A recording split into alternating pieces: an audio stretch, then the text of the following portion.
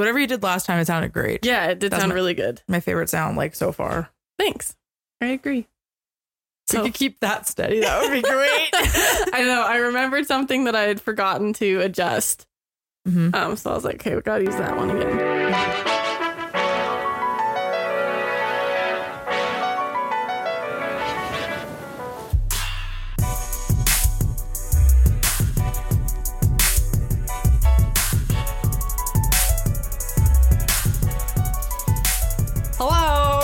Hi guys. Welcome back to another episode of Sometimes Spot Slaps. I'm Mac. I'm Jubes. And today is book club 11. Yes. Yeah. I think mark. so. Yes. Yeah, it is. Yeah. So today we're going to be talking about the Accessing the Healing Power of the Vagus Nerve by Stanley Rosenberg. Mm-hmm. We announced it on our Instagram as per usual. This one's a lot about nerves and stuff, so it's fun. Yeah. But his writing was kind of confusing at times. The premise of the book, very, very good. I really enjoyed what he was trying to do with it. Yeah. And so I guess just to touch on who the heck this dude is. Mm-hmm. He is an American-born author and body therapist. He is a Rolfer since 1983. We'll touch on what the heck Rolfing is.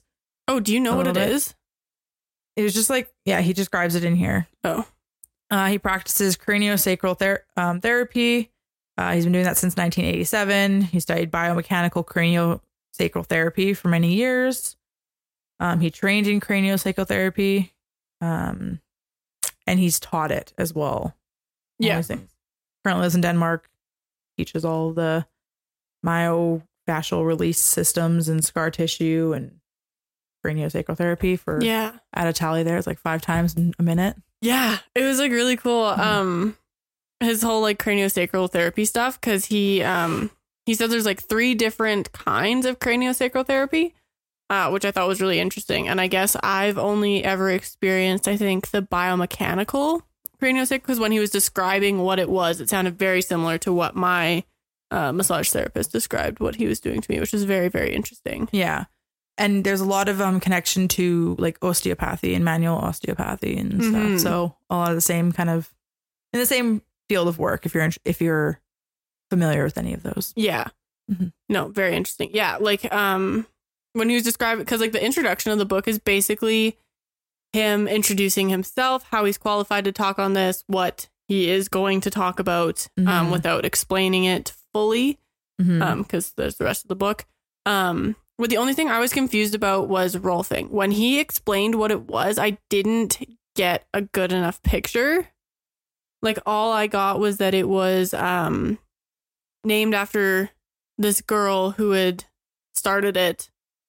But that I didn't feel like he did a good enough job explaining what it was, but maybe I missed a section or something. So it works with the fascia. Okay. And it's basically it's recognizing the importance of fascia in the rest of the body, right? In the way how it helps with like nerve function and muscle relaxation and whatnot. Right. That's what I've understood from it. Okay. A lot of yin yoga is so you can get into like the fascia stretches and stuff and relaxing as well. Okay. So yin yoga principles are similar to Rolfing principles, but Rolfing was specifically named after the person who created it. Right. So would it be like a form of like massage therapy or like Reiki? More, I'd say it's more like massage therapy from what I can tell. Okay. That he talks about. It's more like that. Yeah.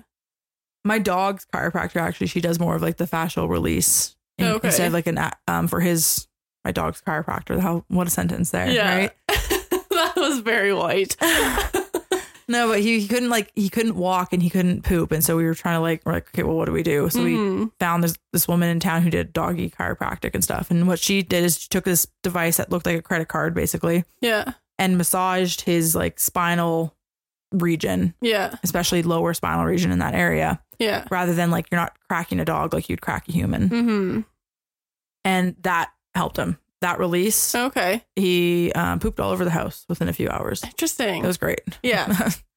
What we like. Sarcastic. No, but like, yeah, as he couldn't walk. He couldn't move. He couldn't hold his legs up for him to go to the bathroom at all. Right. So we're like, we got to try her. Yeah. And so we tried her last year and it worked for him. And she focused on like the fascia release. Interesting. So. All right. Cool. But that's, yeah, it's basically worked with the fascia in regards to various physical problems. Do you have a description of what the fascia is in case our listeners might not know? It's like your deep connective tissue. Okay, yeah. It's all the little stuff that you wouldn't normally get in just like a normal stretch. Mm-hmm. Okay, so that makes sense. Mm-hmm. Good stuff. Yeah. I guess I have an update. Ooh, okay. That I want to talk about. Okay. I could figure out this morning. Yeah. So, you know my probiotics class that I did? Okay. Or whatnot, like I had to order the SCOBY from. Oh, yeah. Kombucha worked. It's great. Nice. So now I need to do step 2 of the fermentation process, which is bottling it and adding, I don't know, any juice or any other kind of thing to it. Right. And then, yeah, so I have the new SCOBY or the new, because every time you do it, you have your old SCOBY and then a new one forms and you can just keep cycling out which SCOBY you want to put in your kombucha. It doesn't matter. Once you have one, you're good. Yeah. So I need to figure out what the heck I'm going to do with this SCOBY, if I'm going to hold on to it somehow and store it and use it when I want to make kombucha now, if I make this a regular practice. Yeah. And then B, I kind of want to make sure my kombucha works and tastes good. Yeah. So I got to do step 2 before I can even decide to make more kombucha. Yeah. Besides the fact. But it works, so I'm glad. My sauerkraut? No. Oh, no. I didn't check it enough. And it's so my brine like dried up, I guess. Oh, shoot. Or something. And then I opened it up this morning and it was moldy. And I was like, oh, darn it. Yeah, so I threw both those out because. Shoot. So I'd like to try sauerkraut again, though, eventually when I have the care to like monitor it every single day or have. There's a special device that you can get. I think it's called like a crock. Okay. But it's basically this like tube. Yeah. With weights on top. Oh. And then you just put like a cloth over it so like no dust or bugs or anything gets into it. Yeah. But the weights press it down so that it stays submerged in the brine so that it doesn't mold. Oh, okay. And then the tube is just because you need it like in an aerated, openish space. Right. So interesting. So, like, yeah, I guess what do you use to make sauerkraut? Literally just cabbage and salt. Okay. Interesting. Okay. Yeah. Because then when you salt the cabbage, because the cabbage has all the good bacteria that you need for it to be lacto fermented. Okay. And then so when you mix it with lacto fermented. That's So that's the term. It started originally with yogurt. Oh, okay. But the probiotic process that was used then is what's also used in the creation of kombucha and sauerkraut and all this stuff like that. Interesting. So they just grouped it under this lacto fermentation even process. though there's no like dairy-ish. Interesting. For okay. But because it was originally founded with like yogurt and cheeses. Right. Okay. And so it's basically using probiotics to ferment foods into a different edible form. Yeah. Okay. That are more probiotic rich. Yeah. Yeah. Okay. Exactly. And so it's the same cultures that are found in yogurts and cheeses and I think buttermilk and just like all these different like cool things. Yeah. So the cabbage itself, when it's in the dirt, you get all these probiotics and stuff from the dirt. And so all you have to do is make sure it's not like nasty. That's like a clean cabbage or whatnot. Yeah. You don't need to like soap water scrub it or anything because you want the bacteria. Oh, gross. Okay. But I meant to say neat. No. Don't use that. I know. Don't even lie to me. I know you meant to say gross. It was like I was thinking neat and gross in my head, and I was hoping neat was going to come out my mouth, but that's not what came out my mouth. No. Okay, so that's how you really feel. Yeah. No, but what you want is like it's this good bacteria. Right. Ultimately, is what you're looking for, right? Yeah. And so, what do you do to make it sanitary? Is you mix it with the salt. Okay. Because the salt is a natural like antibacterial agent. Right. Okay. And whatnot. So you're making sure your cabbage is clean, making sure your hands are clean, but you don't need to like sanitize either. Because you're soaking it in saline solution, basically. Yeah. You're not trying to strip it of its like healthy bacteria properties, basically. Okay. A big thank you to Dyson, as we are now working with them, which is so exciting for Sometimes Ciabatta Slaps. If you are not familiar with Dyson, they sell fancy vacuums, hair straighteners, and so much more. Right now, you can save $130 on select Dyson Corral hair straighteners. You can save $150 on the Dyson Purifier Cool Formaldehyde fan. You can save another $150 on select Dyson cordless vacuums. You can save $100 on select Dyson Airwrap Complete Multi-Stylers. And there's $100 off the Dyson Cool Tower fan. If you're looking to save some money on Dyson products, now is the time. Head on over to sometimesshibataslaps.com for more information and links to the Dyson website.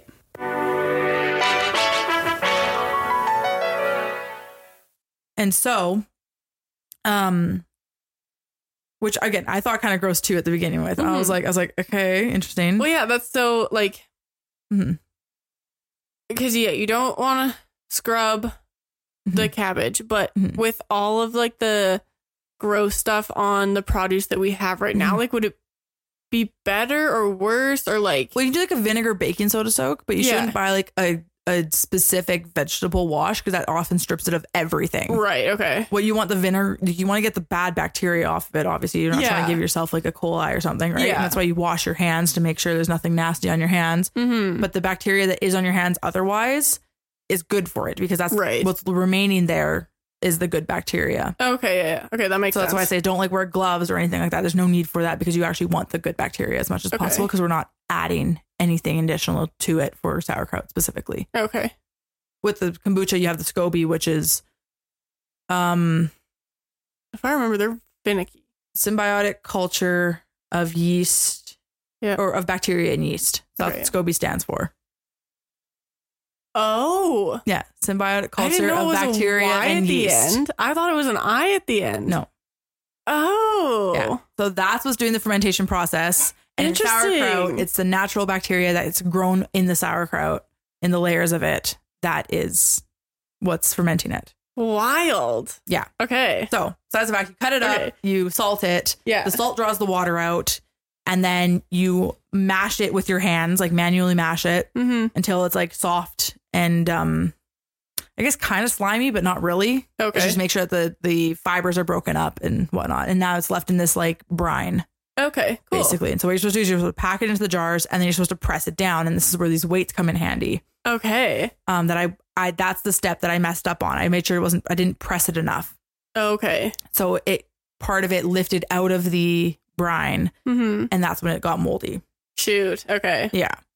And then, yeah. Interesting. Long story short. But really fascinating process to do. I will be doing it again. And you can like make kombucha or, kimchi the same way. Okay. Yeah. Kimchi is basically sauerkraut with, more spices. Yeah. More spices, some add like carrots, some add other sort of things into kimchi as well. Right.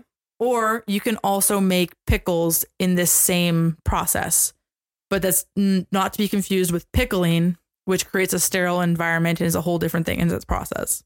Wild. Yeah. But if you make pickles with the lacto fermentation method, you're getting the benefits of probiotics that you wouldn't in normal pickles. Weird. Okay. So it's actually better to, if you want more benefit of your pickles, to make like a brine and make it that way and use that lacto fermentation salt water method for your pickling. Is it going to taste different then, I would imagine? I don't think so. I haven't done it. I haven't also, I mean, if you look on the jars, it might say with brine and that could be lacto fermented versus other pickling methods, which you involve like specific jarring techniques. Yeah. Which are found when someone's say making hummus in a jar or jam or classic pickling. Yeah. Where you have to make it in a very sterile environment because you're using vinegar to pickle it. Yeah. Whereas the brine does that for you. Yeah, because I feel like there's some pickles that are really good and some pickles that are really bad, in my opinion. Like there's some that just kind of taste warm and gross. Yeah. So I don't know if that's just like a difference in flavoring or if they've been prepared differently or if it's just like I'm out to lunch. It's I don't know. It's something you're going to be looking at now, right? Yeah, definitely. But if it's in brine, it's usually like lacto fermented. Okay, interesting. Because if it's in vinegar, then it's like the traditional kind of pickling method. Right.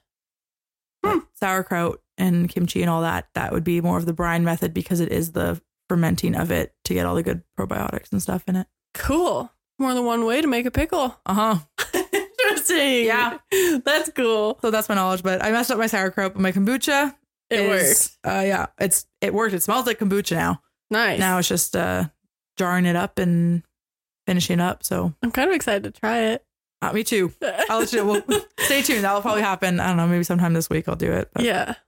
I just moved it to my fridge so that it stopped or like slowed down on the Right. fermenting process now. Okay, yeah.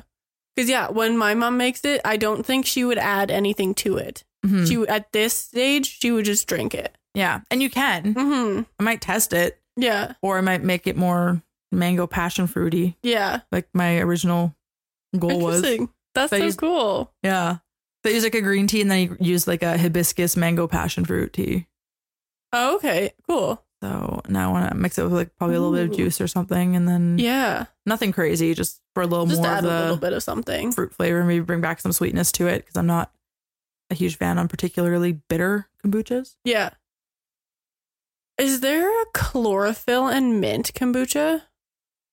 There's a chlorophyll and mint, like you can just buy like chlorophyll.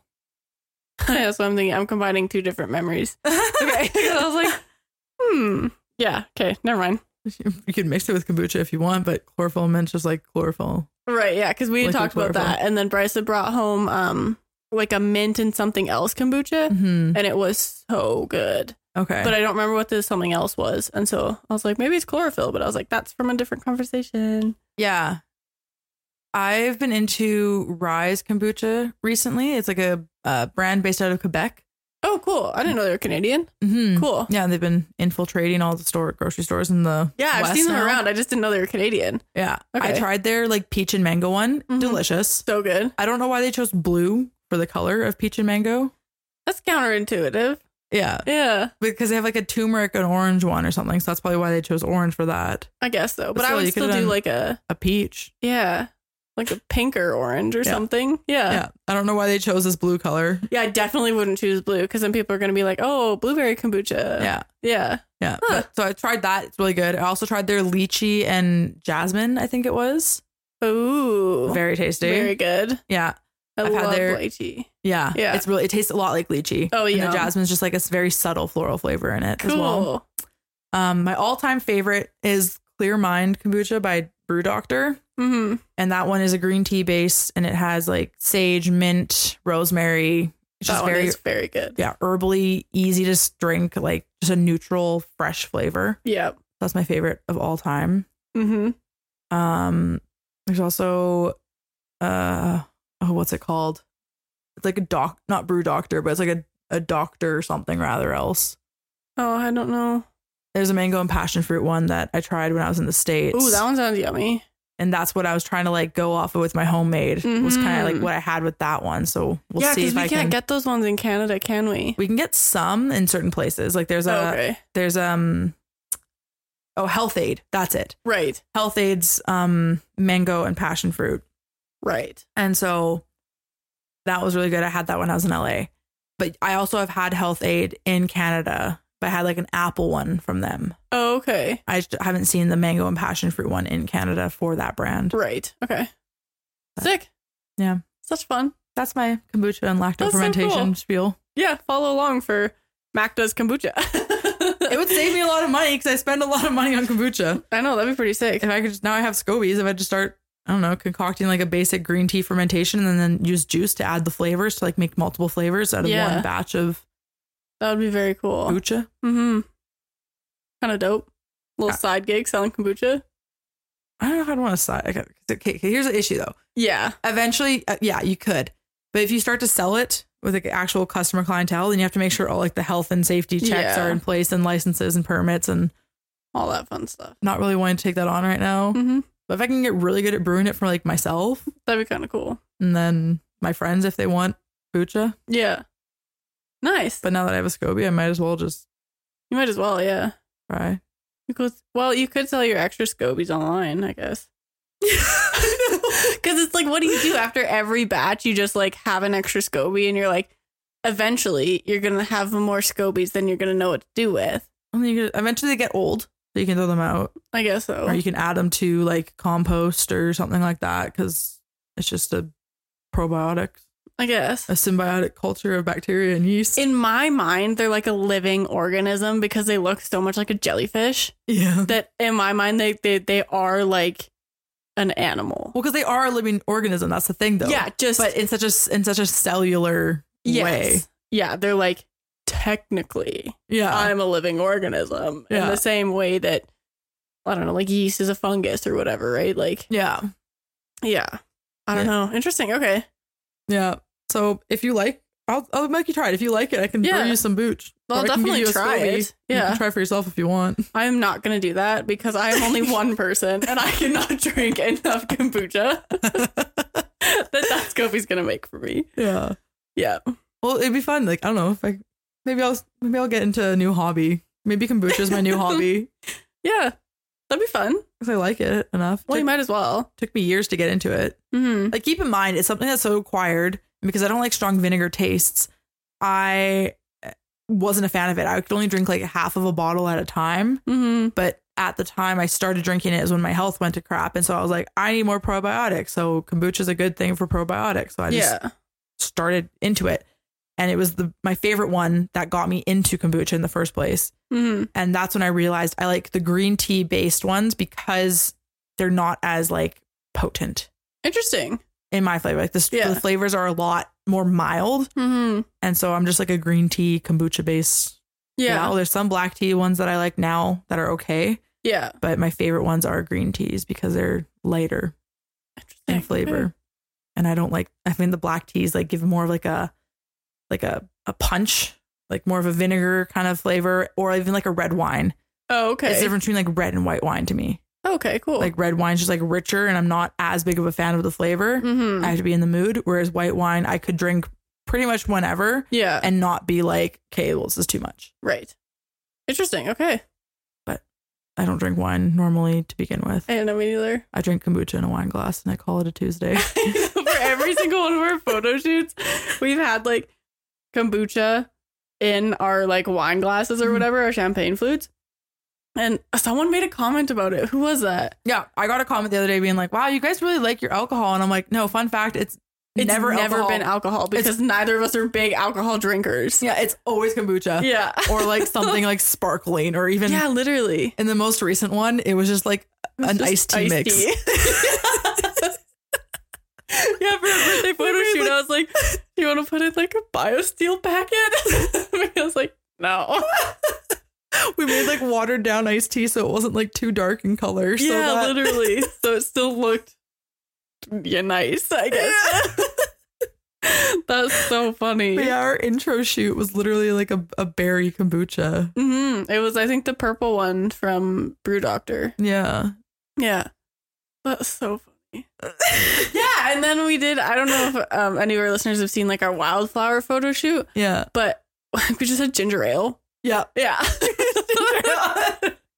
Because it gave the sparkles and the color of champagne, and we were like, oh, might as well. It's better. Yeah. Yeah. Ginger ale, and then we did the watered down iced tea. That's so funny. But it's just fun to hold a prop, like a cup when right? When you're doing photo shoots. It's just an easy thing to occupy your hands, right? So you're not just like playing with the little pea. You're just like, I have a drink. Yeah. Exactly. Yeah, we get some fun shoots. The only time I've ever did something like a shoot with actual alcohol was for my New Year's shoot that I did by myself. Oh, really? Yeah. Okay. I actually made myself an Aperol Spritz because I really wanted an Aperol Spritz. Oh, yum. Mm-hmm. I've never had one, but I've heard lots about them recently, so I want to try one. They're not like super sweet. Okay. It's kind of like a bitter, tangy orange drink. Ooh, okay. It's sweeter than like champagne. Mm-hmm. But it's not like a cooler. Okay. So that makes sense. I don't know. Sounds good to me. It is good. It's champagne, it's Aperol, it's sparkling water. Yeah. And some, I think, do like some simple syrup in it or something like that. Okay. It depends on who makes it, really. That makes sense. I tried bourbon the other day. Oh, how's that? It's just like drinking gasoline, but then you get an aftertaste of tree. I was like, this is foul. I don't mind like bourbon when like a mix. Like, so in LA, I had a really good latte that was a vanilla bourbon flavor. Okay. And I liked the bourbon in that because I found it complemented the vanilla and like enhanced the vanilla. Mm-hmm. But I've never had bourbon just like raw dogging it. Oh God, it was so nasty. Because one of my dad's buddies from university was up, and so he really likes bourbon. So he's like, Yeah, you put it in a glass, you put a whole bunch of ice in, you just let it sit so that it just gets chilled. And oh man, it's just top notch. And I was like, okay, well, I'll try it. Like, I'll have a sip. Yeah. I was like, that is not good. The next day, he's like, just keep trying it. It'll grow on you. Oh my And I gosh. was like, okay. I'm just not a fan of dark alcohols as a whole. I had tried scotch the other week too. I really want to try scotch just because I see so many people like on TV shows, like that's the expensive rich drink is like pour themselves a thing of scotch. But Yeah. I didn't like it. yeah, that's fair. I mean, also, I have an aversion to whiskey, and scotch and whiskey are too similar for me. Yeah, so then you wouldn't like bourbon either because Probably not. it's the only difference between whiskey and bourbon is whiskey that's been aged in an oak cask. Yeah. But like, and you can taste the cask. Like, I have never been able to like pull notes of something out of the drink, but I was You're, like swirling it around I am your cup, licking a sipping piece it. of wood right now. Like, this is so woody in my mouth right now. Oh my gosh. Looking for the legs of the. Literally, I was like, I couldn't pick an oak tree out, but I know what it tastes like. Like, it was so weird. But yeah, so that was my update as I tried bourbon. So fun. And it was just woody gasoline. Beautiful. And on Yeah. that note, we're going to talk about the vagus nerve. Yeah. I get. What an intro. Also, an update for another book club. I think that's just going to become a regular thing now because we like chatting about ourselves. I know. We're rather self-involved. Niner. I was just so eager to say that about my kombucha. So No, that's exciting. Yeah. Thank you for sharing. Like, hi, my name is Michaela and my kombucha worked, but my sauerkraut didn't. Hi, Michaela. Thank you for sharing that your kombucha worked and your sauerkraut didn't. Hi, my name is Michaela and I'm a kombucha addict. Hi, my name is Journey and I tried bourbon for the first time. Oh my goodness. Okay. Good. So for back to our boy Stanley. Stanley. Basically the introduction of the book is just like, what is the autonomic nervous system? What is that he does? Like, what is biomechanical craniosacral therapy? Yeah. Why are people always stressed? We already know people are always stressed because the world's not the best sometimes. And then the key thing of chapter 1 or the introduction that you really got to know to read the rest of the book is knowing what the heck is the polyvagal theory. Mm-hmm. And so the polyvagal theory states that the 5 cranial nerves must function adequately in order to attain the desirable state of social engagement. Mm-hmm. And so these 5 nerves all originate in the brainstem, and they include cranial nerves 5, 7, 9, 10, and 11. Yeah. And we'll get into that a little bit here. Yeah. He also introduces the whole like polyvagal. So there's multi-vagus nerves. So there's 2 vagus nerves. They are cranial nerve 9, right? Mm-hmm. Or 10, sorry. And they there's a ventral and a dorsal. Ventral and a dorsal. And they he thinks that they should be classified as 2 separate nerves because they do 2 very separate things. And up until recently, I believe, they didn't realize that they were 2 separate nerves because your vagus nerve is the longest nerve in your body. It goes from tip to tail. So yeah, he just kind of talks about how we need to switch basically from dorsal vagal state to ventral vagal state because our dorsal vagal state is evolutionarily a very good thing. Like we only really have it because of evolution and how we've evolved. It's your oldest vagus nerve too. It's the first one. Yeah. The ventral is the newer one. Yeah. So then your ventral is more of like it's the social engagement is the term he uses for this one. That's the nerve that if it's firing properly, you're going to be like excited about life and happy and socially engaged and blah, blah, blah. But a lot of us right now are in our dorsal vagus state. Yeah. And so the ventral vagus state is where he kind of comes into how this relates to anxiety, depression, ASD, et cetera, et cetera. So, yeah. I also really like the first page of the introduction. He has a quote that he said. It's like, nice. Quoted himself. It's a power move. Yeah, literally. And then so part 1, it very briefly touches on like overcoming health challenges. And the premise of this is to basically say we need to think of things as a whole and not as its parts in order to treat symptoms. Yeah. Which I love, of course. It's a holism. It's my basic philosophy. Yep. And he uses this by describing like using the mythology of the Hydra. Mm-hmm. Well, I just watched Captain America. And so when I think of Hydra, I can only think of Captain America now. Oh, really? Yeah. Why? Because that's the whole premise of Captain America. That's who he's fighting. It's Hydra. Oh, interesting. Okay. And it's the whole like they weren't Nazis. They were like science evolutionary, but kind of Nazi-esque at the same time. And instead of like holding one arm up, they'd hold both arms up. And it was like, Hail Hydra. And they like, that's funny. Look at Captain America. I haven't watched that movie in a long time. I have no memory of that. Oh my gosh. And they use the sentence of like, when we cut off one head, two will grow in its place. And it's basically like if you try to kill off its members, two more members are going to come in its place. Right. So it is trying to make the connection of like the multiple heads of the Hydra. Yeah. Yeah. And so what he's using Hydra as is like you only treat one symptom, two more symptoms are going to come up in his place. Mm-hmm. But in Captain America, it was like a figuration for like a Nazi-esque science group that infiltrated so like the whole world and how there's like Hydras all around the world.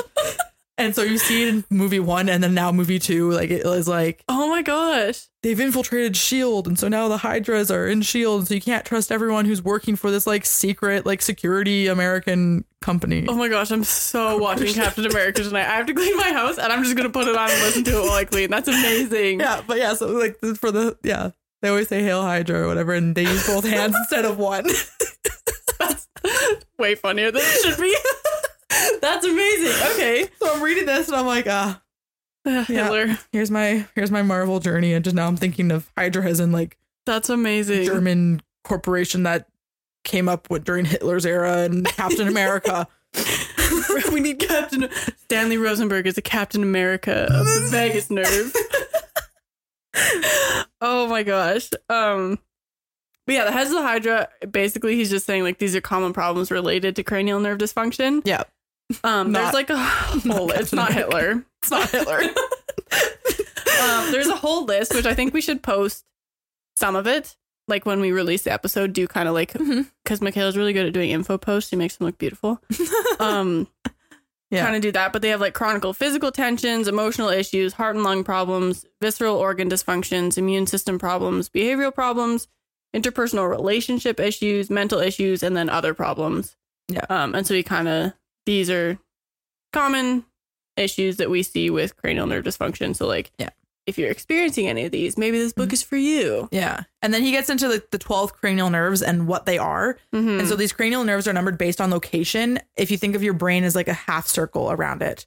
So one is at the top and it goes around like that, apparently.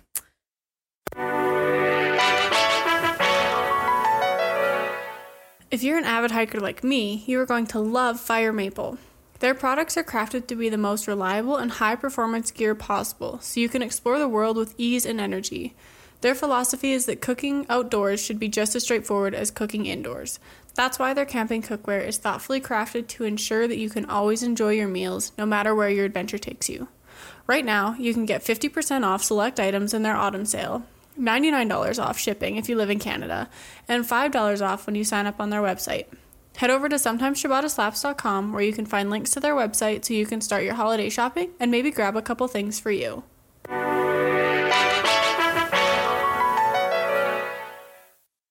Like half circle cut around, here or half circle cut here? Around each side of your brain.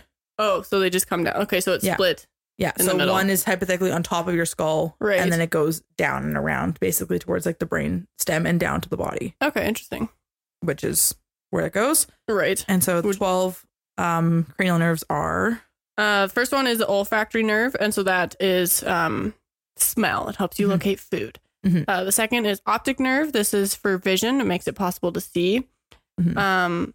3 and 4 are oculomotor nerve and trochlear nerve, and so these are for looking, and they control your eyeball muscles, which is like really cool. He goes into how like this muscle moves your eye this way, and this this nerve moves your eye this way, and so that was really interesting. And in yoga, people are using exercising and stretching of those muscles now because we don't recognize them enough. That stretch would feel so good. And so they're actually getting you like when you breathe in and you look one way and you breathe out and you close your eyes and you breathe in, you look up and you kind of rotate it. And so it's just moving your eyes in a mindful way rather than a normal way. Yeah, normal everyday. That's Yeah. very interesting. Yeah. I feel like that definitely also applies because he talks about a basic exercise, which we'll talk about later, which does involve eye movement. So I feel like that kind of, even though there's 5 that he focuses on, he does kind of bring in others. So then 5 is the trigeminal nerve, and that's chewing and swallowing and hearing. That's your tensor tympani muscle. That one is so interesting. That was like a light bulb moment when I read about it because he talks about how your tensor tympani, I think that is the one in your ear where it like not factors out, but like if there's background noise and someone's talking to you, it helps you focus on the person talking to you instead of the background noise. Yeah. And so he relates it back to people who are autistic, and they can't, it's not that they don't hear you because they pass all of their hearing tests. It's that muscle isn't working properly because that nerve isn't being stimulated. So like they can't differentiate between someone talking to them and the background noise that they're hearing that not everyone else is. So that's where the whole sensory overload comes into play in that scenario. Yeah, that one was very cool. Yeah. And then 6 is I think it's Abducens nerve. And so that is also looking, and it controls some eyeballs. You want to read the last 6? Sure. And so nerve number 7 is the facial nerve. So it's like chewing, facial muscles, and salivary like secretions. And then hearing as well. Right. Is involved with this. Number 8 is your acoustic nerve. And so it's hearing translates sound waves into nerve impulses. That one's cool too. 9 is your glossopharyngeal nerve, which is swallowing. And number 10 is the vagus nerve, as we talked earlier, which is separated into the new and the old vagus. And so the new is the ventral that controls the upper third of the esophagus and most of the pharyngeal muscles, and it regulates the heart and bronchi. And then the dorsal vagus branch innervates the lower 2/3 of the esophagus, and it regulates stomach function, digestive glands, organs such as the liver and gallbladder, and movement of food through the intestines, except for the descending colon. Okay, interesting. Yeah. Cranial nerve 11 is your spinal accessory nerve, and this innervates the trapezius and the sternocleidomastoid. Sternocleidomastoid. There it is. Yeah, I love that muscles, which turn the head and expand the visual field. And then those are the only 2 muscles in your body that are innervated by cranial nerves instead of spinal nerves, is what he said in the book, which I was like, whoa, cool. Yeah. And then number 12 is your hypoglossal nerve, which moves the tongue. Yeah. Yeah, so it was what, 5, 6, 7. So the cranial nerves that are important for social engagement is 5, 7, 9, 10, and 11. Right. Okay, so that is the one you're interested 5, trigeminal. There it is. 7. 7's your facial. 7, facial. 9 is your glossopharyngeal. 10 is vagus, and 11 is your spinal accessory. Okay. Yeah. That makes sense. I should have highlighted those. And so 5 and 7 in particular are necessary for like your facial engagement of social engagement, right? If you're talking to someone, that's what you're looking at to make sure that they're actually hearing what you're saying. Right. And so if you have 7 dysfunction, then someone's face looks very deadpan and lacks animation. Yeah, there's no reaction. Because that nerve isn't functioning properly. Right. With 9, 10, and 11, he says that they should be treated as one nerve in regards to social engagement, because if one is off, the others are off. And so specifically with 11, he talked about if there's a dysfunction in 11, then this can lead to acute or chronic shoulder problems, stiff neck, migraines, or difficulty rotating your head from side to side. Which I think, like Jubes and I were talking about this just before we started recording, this is like one of the main problems for adults. Well, it really is, because a lot of the time, like, everyone has an office job, right? So you're sitting there, you're hunched over, like your shoulders are tight as it is. And I know I've been doing a lot of work trying to get them, like my muscles are so tight. So I'm almost wondering, is it my cranial nerve 11 isn't firing properly? So the next time I go to a massage therapist, I want to be like, hey, this is what I learned. Perhaps we need to try a different thing, because what we're doing is helping, but it's obviously not working totally. So what if there's a different way to kind of get them to loosen? Yeah. And I know that it's not going to be like he presses a button on my skull and everything's just loose. Yeah. That'd be nice. But it could be, but if you do like some, like it could be working with fascia, right? If you go into any like osteopathy practitioners or something on top of it. Even if he like massages like the cranial 11 point on my skull, right? Then that would be something to consider. Kind of, or maybe he has, maybe I don't know, right? Yeah. Like, yeah, but that would be kind of cool. Yeah. And so for me, that was the key takeaway of like chapter 1 is basically here are the nerves, here's what the main function is and why we're caring about social engagement. Yep. Chapter 2, he then talks about more of like the autonomic nervous system. And he uses Goldilocks and the 3 bears to describe the 3 autonomic states. And so too hot is when you're in fight or flight, too cold is when you're in a shutdown, or a state of dorsovagal activity. And just right is your social engagement. And that's when you're in a ventral vagal nervous system state, I guess. And so then he separates that into like the 3 circuits where he talks about the ventral, the new, and how it's positive emotions of joy and satisfaction and love. Then your spinal sympathetic chain relates to anger, fear, and fighting or flighting for your safety. And then dorsal vagus activation can lead to feelings of helplessness, hopelessness, apathy, manifesting in withdrawal or shutdown. And when chronic, it's actually related to depression symptoms. Yes. Yeah, he does make a little bit of a distinction where he's not like diagnosing you with depression. He's saying that they're depressive feelings, not necessarily you have depression kind of thing. Yeah. But same thing with like the way inflamed mind was. It could be another explanation for depression. Yeah. Right. Rather than he's just trying to think of it as like from a holistic perspective. Same thing with inflamed mind, where it's like the inflamed mind is like, yeah, your body's in an inflamed state. So it's putting all these like inflammatories and stuff, which is like depressing your body as a whole. And this is like your nerves are off, or you could be. And so this is why you're in this state and you're depressing your body as well. It's a whole like if you have depression, let's look at maybe what's causing it. Like if SSRIs aren't happening, then or aren't working, then let's check your body for inflammation. Let's check your nerves, because it's a very simple, non-invasive thing to kind of see if this nerve is working or not. And if it isn't and you fix it, then okay, you know that that's not it. There's something else, right? It's kind of like ticking boxes. Yeah. It's just adding more to the field of depression than what we currently have, other than just here's this prescription. Yeah. Go Good for luck. it. Yeah. Right. Yeah. Hope it works. There actually some form of treatment because everything's so individualized. Exactly. And then he talks about 2 hybrids that you can have between these 3, right? So you can have mobilization without fear, which is friendly competition, or you can have immobilization with, or immobilization is, wow. Take 2, Michaela. Immobilization without fear, which is like intimacy or love. Okay, yeah. So it's like you're on the go, you want to run, but you're not afraid. It's not like a fight or flight response. Yeah. And that's, like a sport. Oh, yeah. And then immobilization, you don't want to run. You just kind of want to embrace and love. And that is intimacy. Interesting. Okay.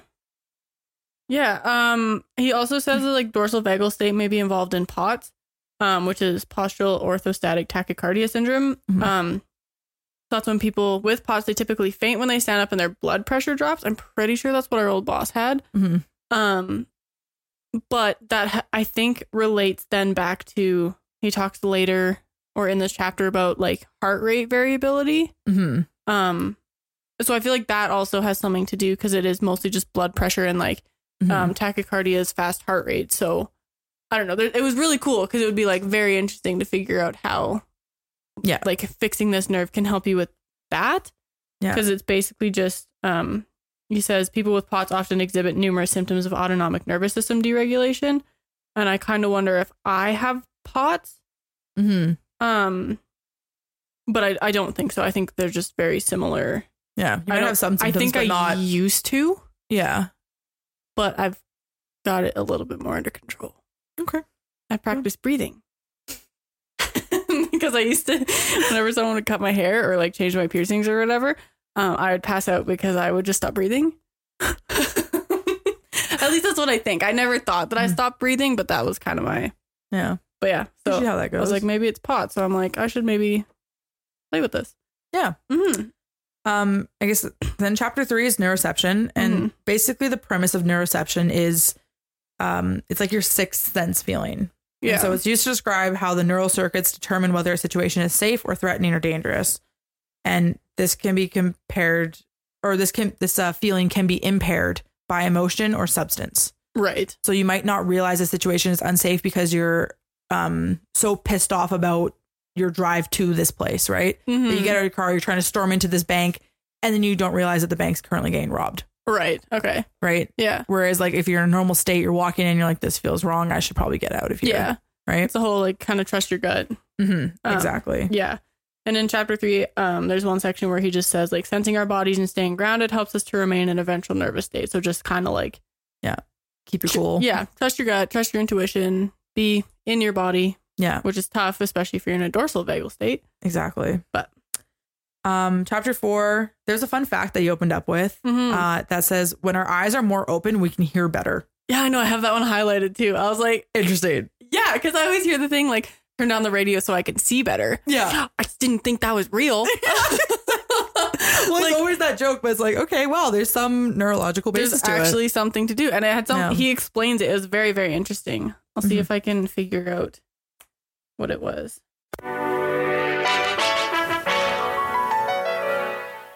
A big thank you to Persona Nutrition for working with Sometimes Ciabatta Labs. Persona Nutrition ships customized vitamins and supplements to you each month. All you need to do is take their short quiz on their website and they will build you the perfect pack of vitamins. With subscription, you also have access to nutritionists online, so if you have any health concerns or questions, you will be directed with a nutritionist in no time. The vitamin packs come with the cutest little wrapper with your name on it and a list of supplements inside. If you want more information, there is a blog on their website with tons of additional information. Right now, get 50% off your first month subscription with the link on our website. If you want to get into supplements and vitamins and all that good stuff, head on over to sometimesciabattaslabs.com for more information.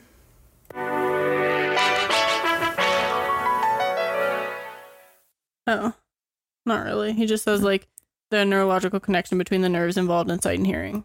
Yeah. So interesting. Okay. Yeah. And then chapter 4 is also where heart rate variability enters the chat. And so the heart rate variability is basically the difference between like the rise and fall of your heartbeat. Mm-hmm. And then there's also times between that. And so it's not as uniform as we think it is. And but it's also not dramatic. If you have dramatic differences between when your heart is beating, then you have like an arrhythmia or Yeah. other heart condition. Yeah. But they're microscopic enough. And this microscopic difference basically creates a resiliency in your body to handle different types of stressors. Yeah. So it's a micro stressor that is a protective factor for your body for external stressors. Yeah. So yeah, he just kind of talks about how like your heart rate's beating, but when you when you inhale, it increases a bit, and then when you exhale, it decreases a bit. Like it just that little variability, and then times Also- between. Yeah, times between beats as well. Yeah. Right. So there's the Yeah. up, down, and then there might be a lag. And some legs might be longer or shorter depending on whatever. I don't know. We couldn't really understand it. We tried to figure out as much as we could, but it's still something that like you really can't measure at home. No. But You need a machine to measure it because it's so microscopic. Yeah. Like you're not gonna be able to feel your pulse and be like, oh, this was 0.2 seconds. Yeah, exactly. You know? Yeah. So a low heart rate variability, which is brought on by daily worry, has been linked with a lack of ability to concentrate and motor inhibition, which are also both common symptoms in children with ADHD. Mm-hmm. What he kind of is inferring by making this connection then is that I guess the stimulation of ADHD or bringing on like a more rapid heart rate decreases variability, which then makes a lower heart rate variability score. Okay. Which can then bring up issues with like concentration and motor inhibition. Yeah. Yeah, I still don't understand how it's related at all. It was such an interesting thing for him to just like place in the book. I think it's an interesting topic overall. Yeah. But I think his placement in the book and his description in the book wasn't as accurate or as accurate as it needed to be. It felt like he was trying to like explain it quickly. Mm-hmm. And so then he kind of missed a lot of what made it easy to understand. So he was kind of like, your heart rate variability is the differences of this. This is a combination of the differences. And it's like, okay, you lost me. Like, I don't know. Yeah. Yeah, I just struggled to understand that part, but Yeah. I think he doesn't really talk about it again. Yeah, well, because here's the thing is that science as a whole isn't as evolved around it. It's just like something he just decided to bring in as maybe a thought-provoking addition to it. Yeah. But because the last paragraph of this section is like, if scientific research confirms that the state of autonomic nervous system is a factor in physiological issues, it may be interesting to explore the possibility of improving heart rate variability and the function of the ventral branch of the vagus nerve as a first step in treating psychological problems without immediately resorting to traditional psychological interventions or prescription drugs. Yeah. So it's like using manual practices rather than prescription practices. Yeah. But some other things that have been associated with like a low heart rate variability that you need to be, I think is good to just consider as a whole, is like obesity, diabetes or diabetic neuropathy, SIDS, dorsal vagus activity, sexual dysfunction, heart damage or attack. And essentially with optimal vagus function, you'll be more socially aware and have a higher HRV. Right. That was the whole premise of what I was able to grasp from his section. Yes. And like with heart rate variability, it's not like your heart rate goes from 40 beats per minute to 200 beats per minute. It's just like the time in between each heartbeat changes. It's not like your beats per minute changes. Exactly. So that was an interesting addition. Definitely needed some more, because we both had to, like, I had to just go before we even started this episode just to look more into what the heck I'm trying to say with it. Yeah, you just need to get some more research about it, but it is an interesting concept if you are interested in the heart. Yeah. To look into. Yeah. About if you're anxious all the time and whatnot, your heart rate variability might be contributing to that, and therefore your body can't handle certain stressors to a certain point. Like, yeah, it just felt like something that didn't add anything to the book.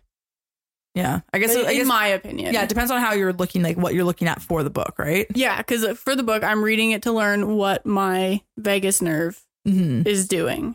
Yeah. Okay, is it affecting heart rate variability? Amazing, fantastic. Explain that fully. Like, that's the one concept in the whole book he didn't go into painstaking detail about. Yeah. So, I don't know. I just didn't understand it. But he should have tied it more into the dorsal activity, because he mentions it for the dorsal vagus activity. Yeah, but whatever. Chapter 5, he goes more into the polyvagal theory. And so this looks at like more deeper into conditions where using the vagus nerve would be of benefit. And he talks about a whole bunch of studies like in depth of where he got this research from and why they benefited the vagus nerve in different scenarios. Yeah.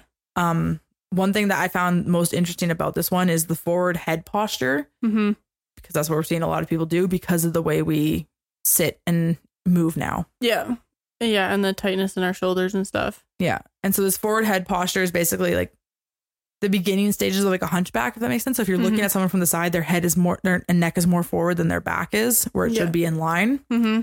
And so this posture restricts blood flow and air capacity, which could be contributing to breath issues and Alzheimer's or dementia that we're seeing now. Yeah.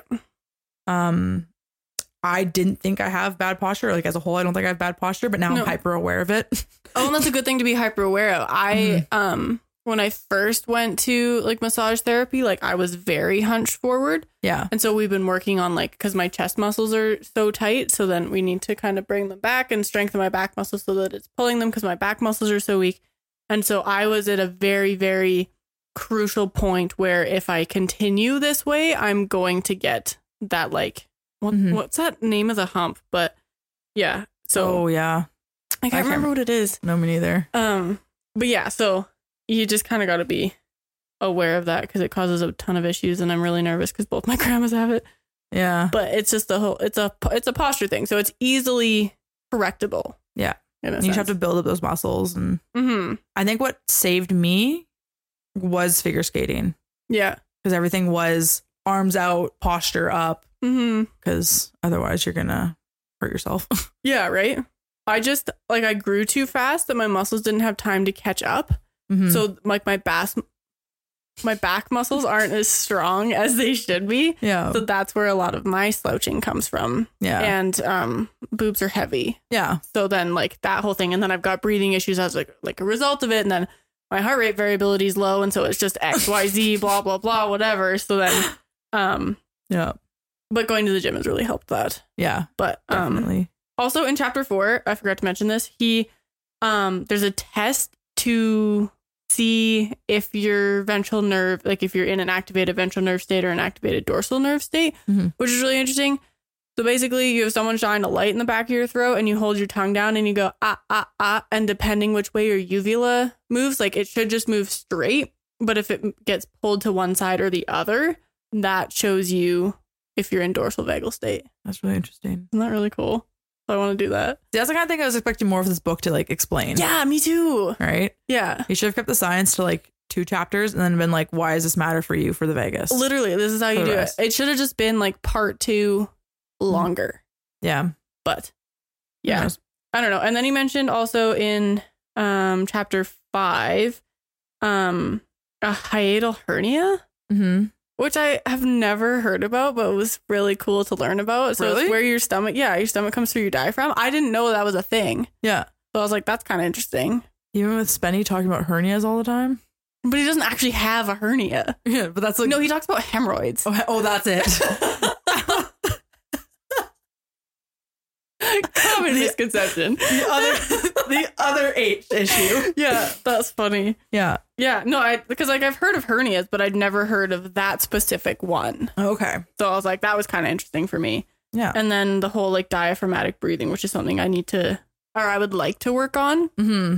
because I feel like my breathing is quite shallow. Mm-hmm. So, and I would like to learn how to train it Mhm. into actually that. But Well, and one thing that's been called like what did it call it? In a yoga class the other week I went to, she basically did a bunch of breathing where basically you have to breathe in, hold it, breathe in some more, and then breathe out for the longest point. yeah, And apparently that style of breathing is the quickest way to get your body into rest and digest mode. interesting. Is Okay. going through that like 5 to 10 times. Yeah. It tricks your nervous system into from fight or flight to rest and digest. And so it's actually a really good thing to do if you're going into like something like yin yoga. Yeah. You just start with that breathing and then you're like Interesting. already relaxed. When Mom and I were on that really scary hike and we were hiding in the cave because we didn't want to go on the side of the mountain anymore, I did like the inhale for 4, hold for 4, exhale for 4. Yeah. Because I was like, I am freaking out right now. Yeah. I need to do something I'm to calm glad. down. And it helped Yeah. a Well, lot. 'cause that's step 1 of it. But then if you just, it's apparently taking that extra breath Mhm. really fills up your lungs. Yeah. And I didn't know that at that time. So that would have been, yeah. So fun fact, if you breathe Yeah. in, so you're going, And then exhaling. Yeah. Interesting. I'll maybe Yeah. play around with that. yeah. But yeah, those are all the notes I have. Yeah. Chapter 6, he talks about like somatopsychological problems. It's not worded the best. I think he could have jumped to the point of them, each one of them sooner. Again, But- yeah, it was just a chapter where I was like, okay, we've mentioned each of those things like so much throughout the whole book. You didn't need a chapter dedicated to them. Yeah, it should have just been like formatted differently, in my opinion. Mm-hmm. But a couple things that I took from it.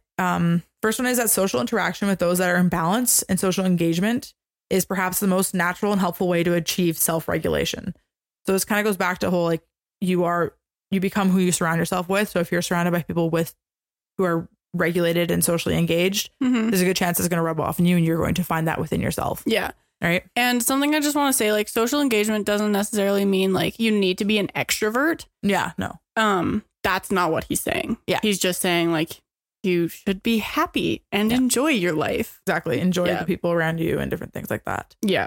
Because innately humans are just social creatures, right? You need Yeah. your people.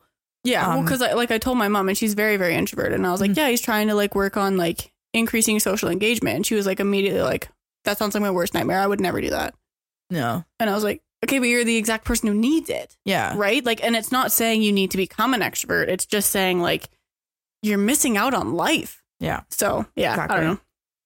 And then one thing that I just wanted to throw in here because I found it really interesting at all, Mhm. it was that in domestic violence cases, victims develop an enlarged amygdala, making it easier for them to go into shutdown mode. And then the hippocampus shrinks because it only stores good memories, and there are no positive memories being formed in that situation.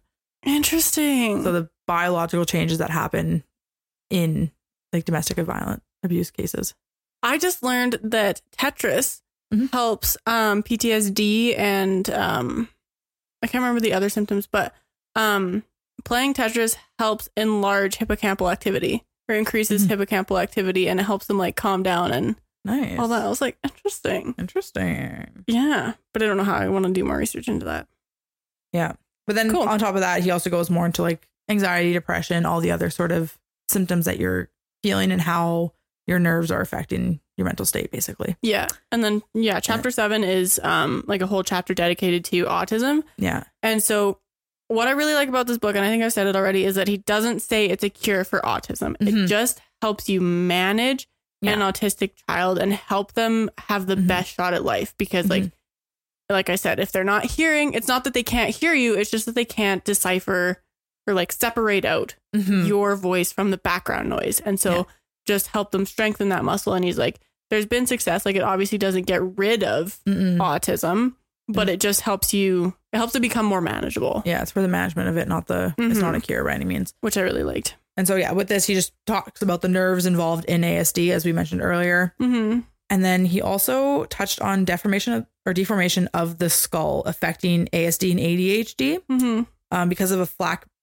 back, like deformation. So apparently that's a good way to get early signs of it, is if they have like a flat back of your skull, because it's putting pressure on your brain or nerves in a certain way. He says it because like when you're a baby and you're laying in the crib, you don't have strong enough neck muscles to move your head. So you just get stuck on your back and then it's flat. Because I have a flat spot on my head, but it's genetic. Yeah. But that was one of the things. And then there was also a muscle that you had to like massage in the jaw area. Or do I have it written down here? Chronic tensions of the SCM muscle. Oh, sternocleidomastoid. Yeah. Yeah. So they're saying in some cases that might be contributing to the deformation of the head. But one thing I want to talk about is there has been a lot of criticism with celebrities recently of having flat-headed babies because they don't hold their babies enough. That makes sense. Apparently that's like they're having too much back time, so they're not being picked up enough. So they're developing flat skulls. And there's a whole bunch of criticism about that because of what it can affect on the brain. Yeah, because I feel like having a flat part of a skull isn't necessarily like if you have a flat skull, then you have autism. I think no. If you have autism, then you're more likely to have a flat skull because like there are certain cultures where they like strap their baby kind of to a board to get a different skull shape because that's more that's what they want or whatever. But yeah, I don't know. I just remember there being like a whole bunch of stigma around babies like when I was growing up who had to wear those helmets to kind of shape their skull, which I don't think there should be, because when you're born, your skull is so like it's just loosey goosey. Like you're pushed out of a too small hole. Like it makes sense to me that a baby's going to need to wear a helmet to have their skull shaped correctly. Like, yeah, I don't know. I don't appreciate that stigma. I think it's stupid, but I never had to wear a helmet, but like, I mean, I had a cone headed, it leveled itself out though. Yeah. And like eventually, out. Yeah. Right. But it feels like in that kind of situation, like, yeah, like we have a soft spot for a reason. So our skull can move and form and shift and all that. But like, I don't know, sometimes you need help, right? Yeah. So I think it's interesting with like the skull shape and how it's either an indication of like autism or an early sign of autism, or it's an indication that you're not holding your baby enough. I think that's just really fascinating. Yeah, right. Like concept, because we are, again, the whole social beings. You want to be held and picked up and touched. And he talks a lot about how like tummy time is so important because it does strengthen those muscles that you need that would be lacking in a baby who has a flat skull, essentially. But yeah, I don't know. But that's basically the gist of it. Yeah. And then, part 2, he goes into the exercises. We're not really going to go into the exercises because I don't feel like performing them on camera. But no. We'll talk about the basic one because that's what he refers to the most. Yeah. One thing I would like to say is that I wish if you guys do read this book, read part 2 first, where he explains the exercises, and then read part 1. Because in the entirety of part 1, he explains like, oh, the basic exercise. Oh, the basic exercise. Oh, this helps that with the basic exercise. And I'm like, what is the basic exercise? Yeah. How many times can I say basic exercise? I don't know. But yeah, so basically. The premise of the basic exercise that you're going to wind your fingers or whatever. Wave them. Interlace your fingers. Oh. Put them behind your head and lay down. And then you're going to move your eyes side to side. Yeah. Right. So So you move it to one side and you look that way. Just your eyes are turned until you yawn. Mm-hmm. And then you move to the other direction until you yawn. And then you do the like hold down your tongue and like do the to see if your uvula does whatever. And he also is very good about saying that these are not like a quick fix. Like they'll help, but you might need to repeat them to continue to help. Yeah. So this is meant to increase blood flow to the brainstem. It repositions your C1 in the axis and increases mobility in the neck and entire spine. Mm-hmm. The brainstem thing is important because that's what's necessary for social engagement. Yeah. And this can have a positive effect on the ventral branch of the vagus nerve as well as on the cranial nerves. And so it's effective, easy, and that's why he recommends everyone to do this. One, for relaxing your nervous system and improving your, I don't know, mental state. Yeah, exactly. They're very easy exercises to do. They're non-invasive. Like you can do them whenever, wherever, really. I guess you don't really want to be like laying down on a subway, but like you can, like, they're very, very simple and easy. And that's part of the reason why he's such a big advocate for them, because he's like, I want you to be able to fix your issues yourself so you're not dependent on someone else, kind of thing, which I really appreciated. Yeah. So, but yeah. Pros of the book. I like the concept of the book. I like the general knowledge in it. Mm-hmm. I definitely thought it was wordy. I definitely thought it could have been, it just felt like it was version 1. I felt like it needed to go through a couple more like proofing. Yeah, to needs get to be to the revised point. a bit. Yeah, I agree. Yeah, I really, really appreciated the concept of it and what his goal is with it. I really like that. But yeah, I felt like it could have been like a brochure. I'm gonna give it a 3 for that reason though, because I like the premise of it, and I like I like that he gives you the practice to practice on your own and gives you the gist of everything. Yeah, I agree. But yeah, for the wordiness, I'm gonna knock off a No, I would go with a 3 as well. Yeah. Perfect. Well, that is Accessing the Healing Power of the Vagus Nerve. By our boy Stanley Rosenberg. Stanley the Manly. Yeah. Next month we are reading The Women Who Run with the Wolves, Myths and Legends and Stories of like the Wild Woman. Yeah, we thought it'd be kind of fun for October, spooky season. Yeah. It should be interesting. So far it seems interesting. It's by Clarissa Pinkola Estes. She's a PhD. She's a psychoanalyst. She follows Carl Jung's ideas. It's very archetypical. Yeah. So listen to our Carl Jung episode and our archetype episode. Are those the same one? Okay. Listen to that episode before you listen to this one. But we'll see. When it came out in 1992, I think it was like a revolutionary idea. Yeah. So we'll see how we feel about it. Yeah. All right. I think we've got to wrap it up here. Yep. I'm Mac Joy. I'm It's Jubes. We're Sometimes Your Boss Slaps on all social media platforms. You can find our website, sometimesyourbossslaps.com. And on our website, we have links to our affiliate links, our book club reviews, all of our episode links, audio and visual, and guests that we've had. Yep. Yeah. Merch links. That's the other one that we have there now. Everything you need to know. If you can follow us on Instagram or TikTok. TikTok is just some random videos of fun things that we find to be fun. And Instagram is more of like where you can get updates, vote on polls, interact with us about episode content. Yep. And that's at Sometimes She Bought a Slaps. Yep. And if you like what we're doing, or if you just like us, give us a like, 5-star rating, review, follow, all of the above. Helps us immensely, and we are eternally grateful for you. Yes, we are. That. All right. With that, I guess we will see you guys next Tuesday. Ta-ta for now. Bye. Bye.